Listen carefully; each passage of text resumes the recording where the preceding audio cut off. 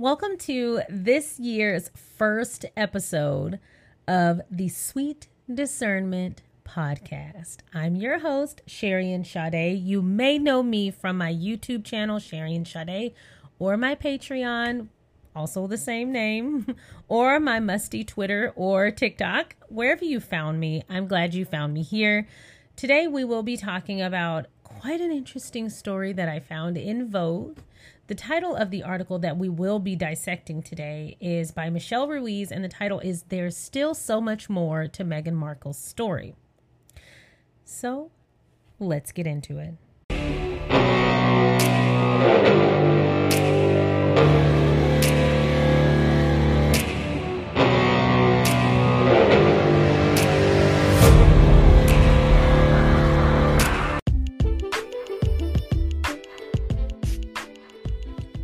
Thank you once again for clicking on this episode of Sweet Discernment. I am so excited to rebrand this podcast to do something that I love, which is look at current events, royal news, and celebrity news with a discerning approach. If you are like myself and developed your sense of discernment and your skill of discernment later in life, then I'm happy to have you because we are on this journey together. If you are unlike myself and have not developed a sense of discernment at all, I'm very happy to have you. And I hope your growth and development journey is only enhanced by this podcast. And if you are unlike myself and you always had discernment, then please leave your comments and help us further along in our journey. So I know that this podcast is in some way propelled by my YouTube, my Twitter, my TikTok, and my Patreon. And on those platforms, I mostly center royal news, particularly that of supporting Harry and Meghan. However, on this platform, while we are starting with a royal story with this podcast episode, There's Something About Meghan, I do want to brief you, no pun intended, that this podcast and this platform will be a lot more diverse, but it will not stray from royal news. My goal is to consistently enhance the zeitgeist with more common sense, with more discernment, and with more honesty. In my journey to building my YouTube, I found more interest and I found more passion when covering stories about Harry and Meghan. At first, it perplexed me because on paper, I don't have anything in common with them. I've never really been a royal watcher outside of Princess Diana and a little crush that I had on Harry. Don't judge me. I know that's Meghan's man. But outside of those things, I couldn't really come up with why I was so drawn to not only their story, but their journey, their plight, and their overcoming. Over time, their achievements felt like my achievements. Their hardship felt like my hardship, and their need for support felt like a call to action to me. I couldn't decipher why that was. Why am I identifying with this story? Why am I identifying with these people that I don't know? I am not a celebrity fanatic for anyone. As you know, I don't stan people. I recognize that people, although in the public eye, are still very much just that, people. So why the hell am I so into their journey? Well, as I continue to cover stories and encounters and experiences regarding the Sussexes, but the royal family at large, what I realized is that my urge to propel their story forward in a positive light was because I did hear that call to action, because I root for the underdog.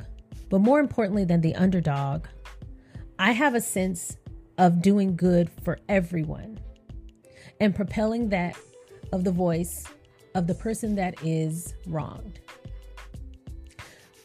Any of us could have been at the helm of a full-scale attack on a global level from an impenetrable institution. But thankfully we weren't. And although it could have been us, it wasn't us.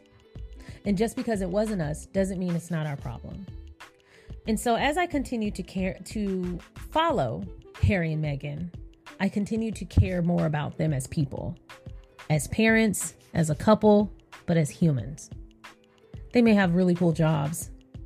They may be really passion led and get to do really cool things, especially with their platform, and they may make gobs of money. But outside of that, they're just people. And people always deserve to be treated humanely. And what I identified with in their story is the fact that they haven't been. They've been treated like zoo animals, but even worse, because zoo animals, you can't touch them. You can't abuse them. And that is not the boundary that was put around the Sussexes. You would think an institution like the royal family would be untouchable. Therefore, the people within that institution would be safe. And that is not what I observed as I continue to cover Harry and Meghan. And so while this podcast is not centered around just Harry and Meghan, we will pull in more topics to look at with a discerning eye and a common sense approach.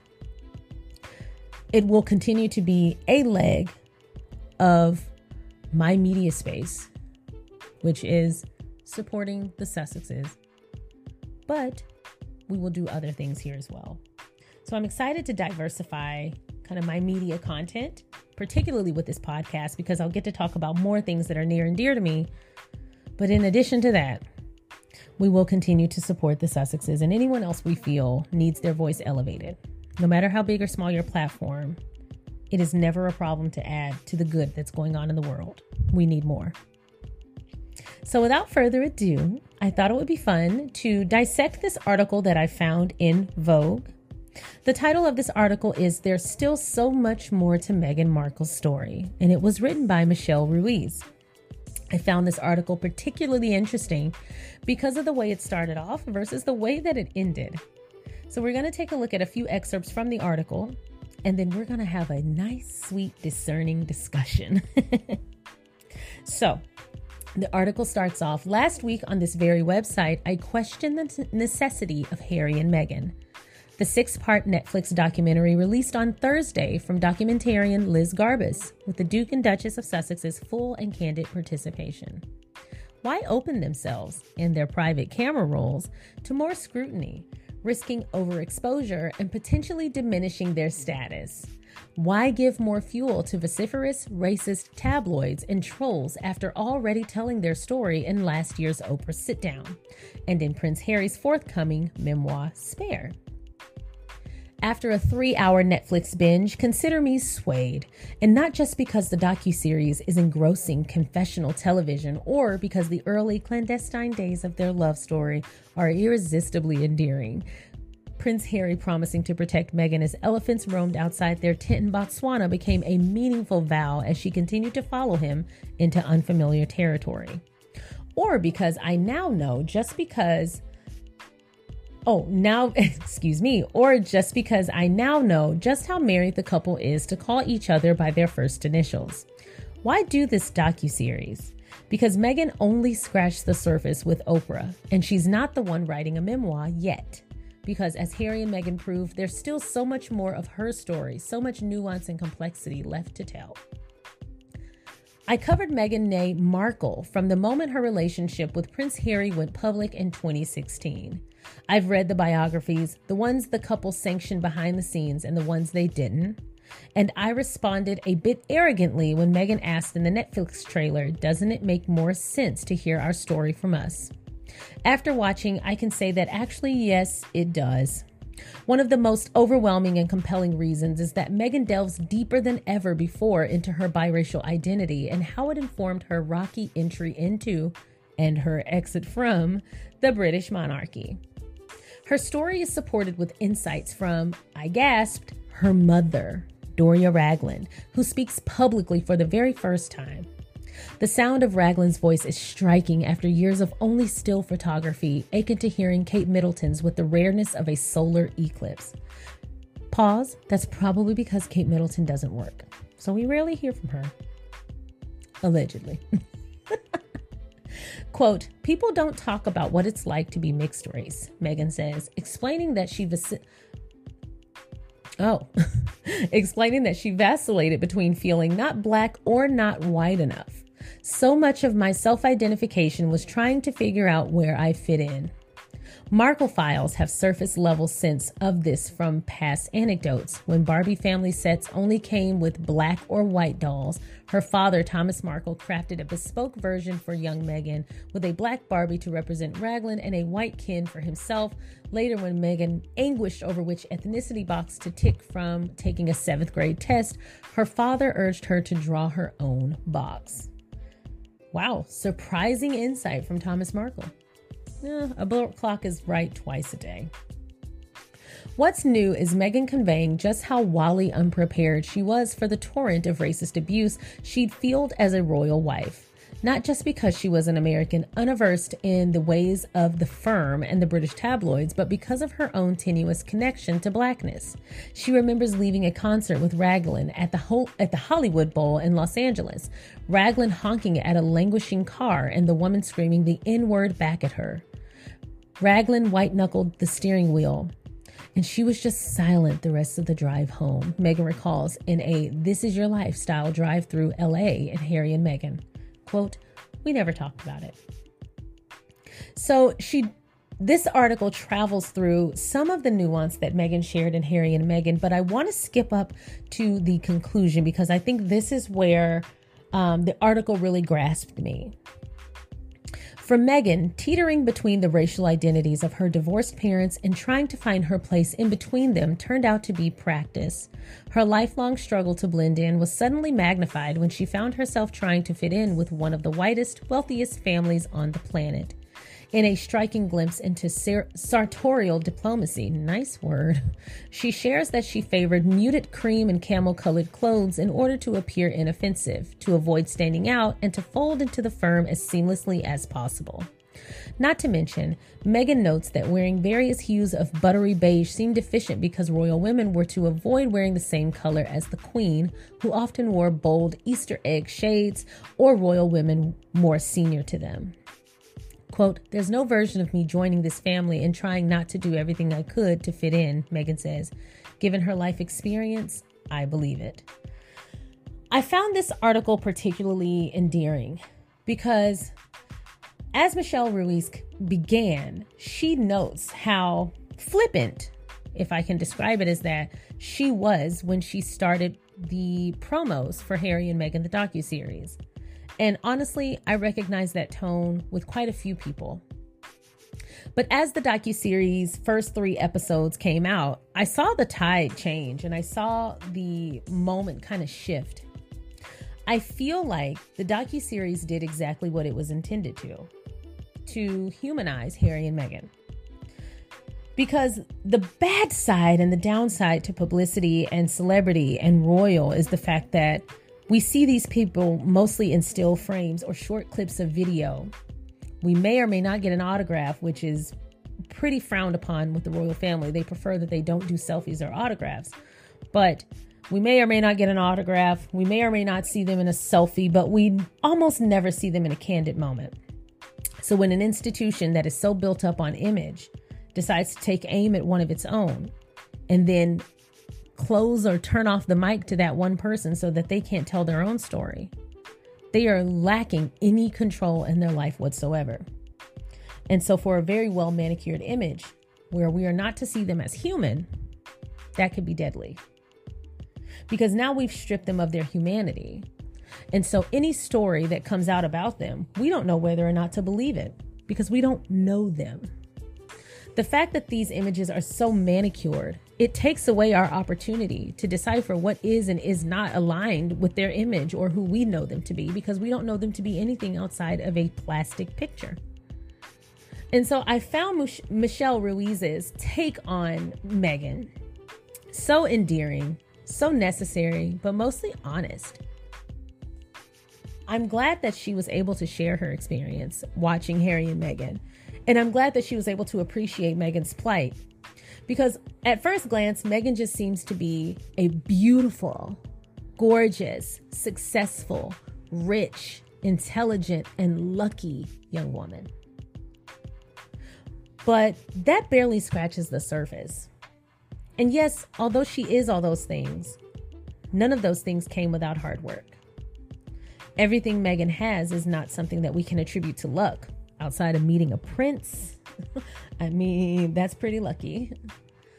But everything else is the result of very hard work. Everything else is the result of determination, self-reflection, and focus. Her body, yoga and Pilates. Good diet. Her face, maintenance and self-care. Her intelligence, studying hard and working hard. And her money, working all the time. She worked very hard on her show, but she also worked for the UN. She also worked on Deal or No Deal. She also had multiple movies and projects, which I've covered on my YouTube. And my Royal Review on Fridays, I have been covering episodes featuring Meghan, but also movies that Meghan starred in. For someone who's been working her whole life, studying her whole life, being focused her whole life, consistently, intentionally growing and developing as a person, but also nurturing her need to be a philanthropist, her need to give to people, her need to be a part of the service that she gives to others, her need to be a light in this world. I guess that's a great way to put it. Her need to feel like she's doing something. Those are things that I feel Harry and Meghan gave us a better view of, because as the article states, the Meghan files would know this. Yeah, we do. We know just how much she's given. I have multiple videos about her philanthropy on my website, on my YouTube. But above all else, I'm just excited to see how the tide has turned to just simply stop bullying her. At no point have I ever been a proponent of standing someone, because everyone can make a mistake. No one is perfect and everyone has ups and downs. I mean, that's a given. But what I've always found to be wildly unfair is the fact that people found it okay to abuse her, period. Secondly, they found it okay to abuse her, not by something she actually did, just by hearsay. And if the institution that you align with encourages you to be abusive and harmful, do you think that's an institution that you should be aligning with? Does that align with your values? Because if it does, I would recommend that you commit your own time to self-development and improvement. But Meghan's story isn't unique, actually. Aside from her becoming a royal, her story of being a biracial Black woman in America, that story is pretty common. And the sad part is, it's been pretty common for a very long time. People should be allowed to exist and shouldn't have to fit in a box. One of the things that I consistently protest against is the fact that so much information regarding your identity is needed when applying for employment or any other service. You don't need to know that I'm Black to determine whether or not I should have this job. You don't need to know that I'm a woman to determine whether or not I should have this loan. You don't need to know any of these things to determine where I go in this world and how far I get. Yet you ask, and it's legal to ask, and it's legal to inquire. And it's so unnecessary. And in my opinion, it's actually quite dangerous because it's continuing to further the divide. Things like affirmative action wouldn't be happening and needed if there weren't racism already happening. So when people complain about affirmative action, I say, no, you're complaining about the remedy. You're not complaining about the problem. Affirmative action is a remedy. It's cough syrup to a very nasty cold. And I wouldn't even say it's a nasty cold because it's more like a cough syrup to a terminal illness. And so although Meghan did not experience the full throttle experience of a Black woman, that is something that she acknowledged. The power in her acknowledging that my experience would have been worse if colorism wasn't on my side was telling, because people were upset with her, even people who benefited from her honesty. How do people benefit from that kind of honesty, you may ask? Well, because if people in the position to benefit from certain dividers or certain privileges can't speak about how that privilege in and of itself is wrong, then they're never going to listen to the person who's at the helm of it. So it's important for people who benefit from privileges to speak out about those privileges. It's important for people who are lighter skinned and benefit from colorism to say colorism is wrong. And we should continue to have full access no matter what we look like. It's important for not only Black people to rail against racism and people of color to rail against racism, but also white people. It's not enough to not be racist. You have to be anti-racist. You have to push against it. It has to upset you. It has to unfurl you. It has to not sit right with your core. If your value system makes room for passivity when it comes to racism, then you are aligned with racists. You might not have to commit actions, but if it's okay by you, then you are also propelling that thing forward. This is the time in America where having a hard stance is literally the only way to be. There is no middle ground because things are more polarizing than they ever have been. If we're ever going to get forward, we have to make the choice to be anti the things that we don't like versus simply passive about its existence, but choosing my own individualism over anything else. Because individualism isn't going to get us as a nation anywhere that we need to be. We have to work together. And I'm not talking about some bullshit, reach across the aisle, bipartisan nonsense. I'm talking about, regardless of your political affiliation, which says a lot about you, by the way, regardless of your personal beliefs, what's right is the thing we should all align on. And what's wrong is the thing we should all be anti to. We should all dispel. We should all refute. We should all actively work against. So while Harry and Meghan is a story about their own individual experience, the reason I feel like I aligned with their story as a whole and why I felt so comfortable covering them and making them part of my media existence is because, one, I always root for the underdog if the underdog is right. And two, I just don't like bullies. I've never liked bullies. And I think bullies are the scum of the earth. And the royal family is a group of nasty, abusing bullies, allegedly. And so I'm happy to use whatever small platform I have to continue to speak out for those who are at the helm of bullying. Whether it's global, whether it's at school, whether it's in your office, whether it's your neighbor, you don't deserve to be bullied. Everyone in this world deserves to be able to exist. So that's all I've got for this episode. It's short and sweet. Future episodes will be longer, but I will link the description box, the article that I'll be speaking about in the description box in the event that you want to go read it yourself. But again, it's called There's Still So Much More to Meghan Markle's Story by Michelle Ruiz, published on December 8th, and it was in Vogue. I really appreciate everybody who has found this podcast, has signed up for this podcast or subscribed to this podcast or my YouTube or anywhere else that you found me. I really appreciate it. We are going to take a more critical eye to the things that are going on in this world, but mostly, royal family matters, celebrity matters, and current events. We will do one episode a week. They will all be longer than this, but since this is the first one, and there's so much content on my YouTube right now, I decided not to bombard you guys. So I really appreciate everyone who's supported not only my YouTube channel and my Patreon, but my podcast as well. I'm hoping to grow this podcast significantly this year, and I'm hoping to look at a lot more things critically and share that with you. Once again, thank you so much for listening. I hope you have a wonderful week. A start to an amazing new year. And I hope this year you get everything you set out to get. I'll see you next time.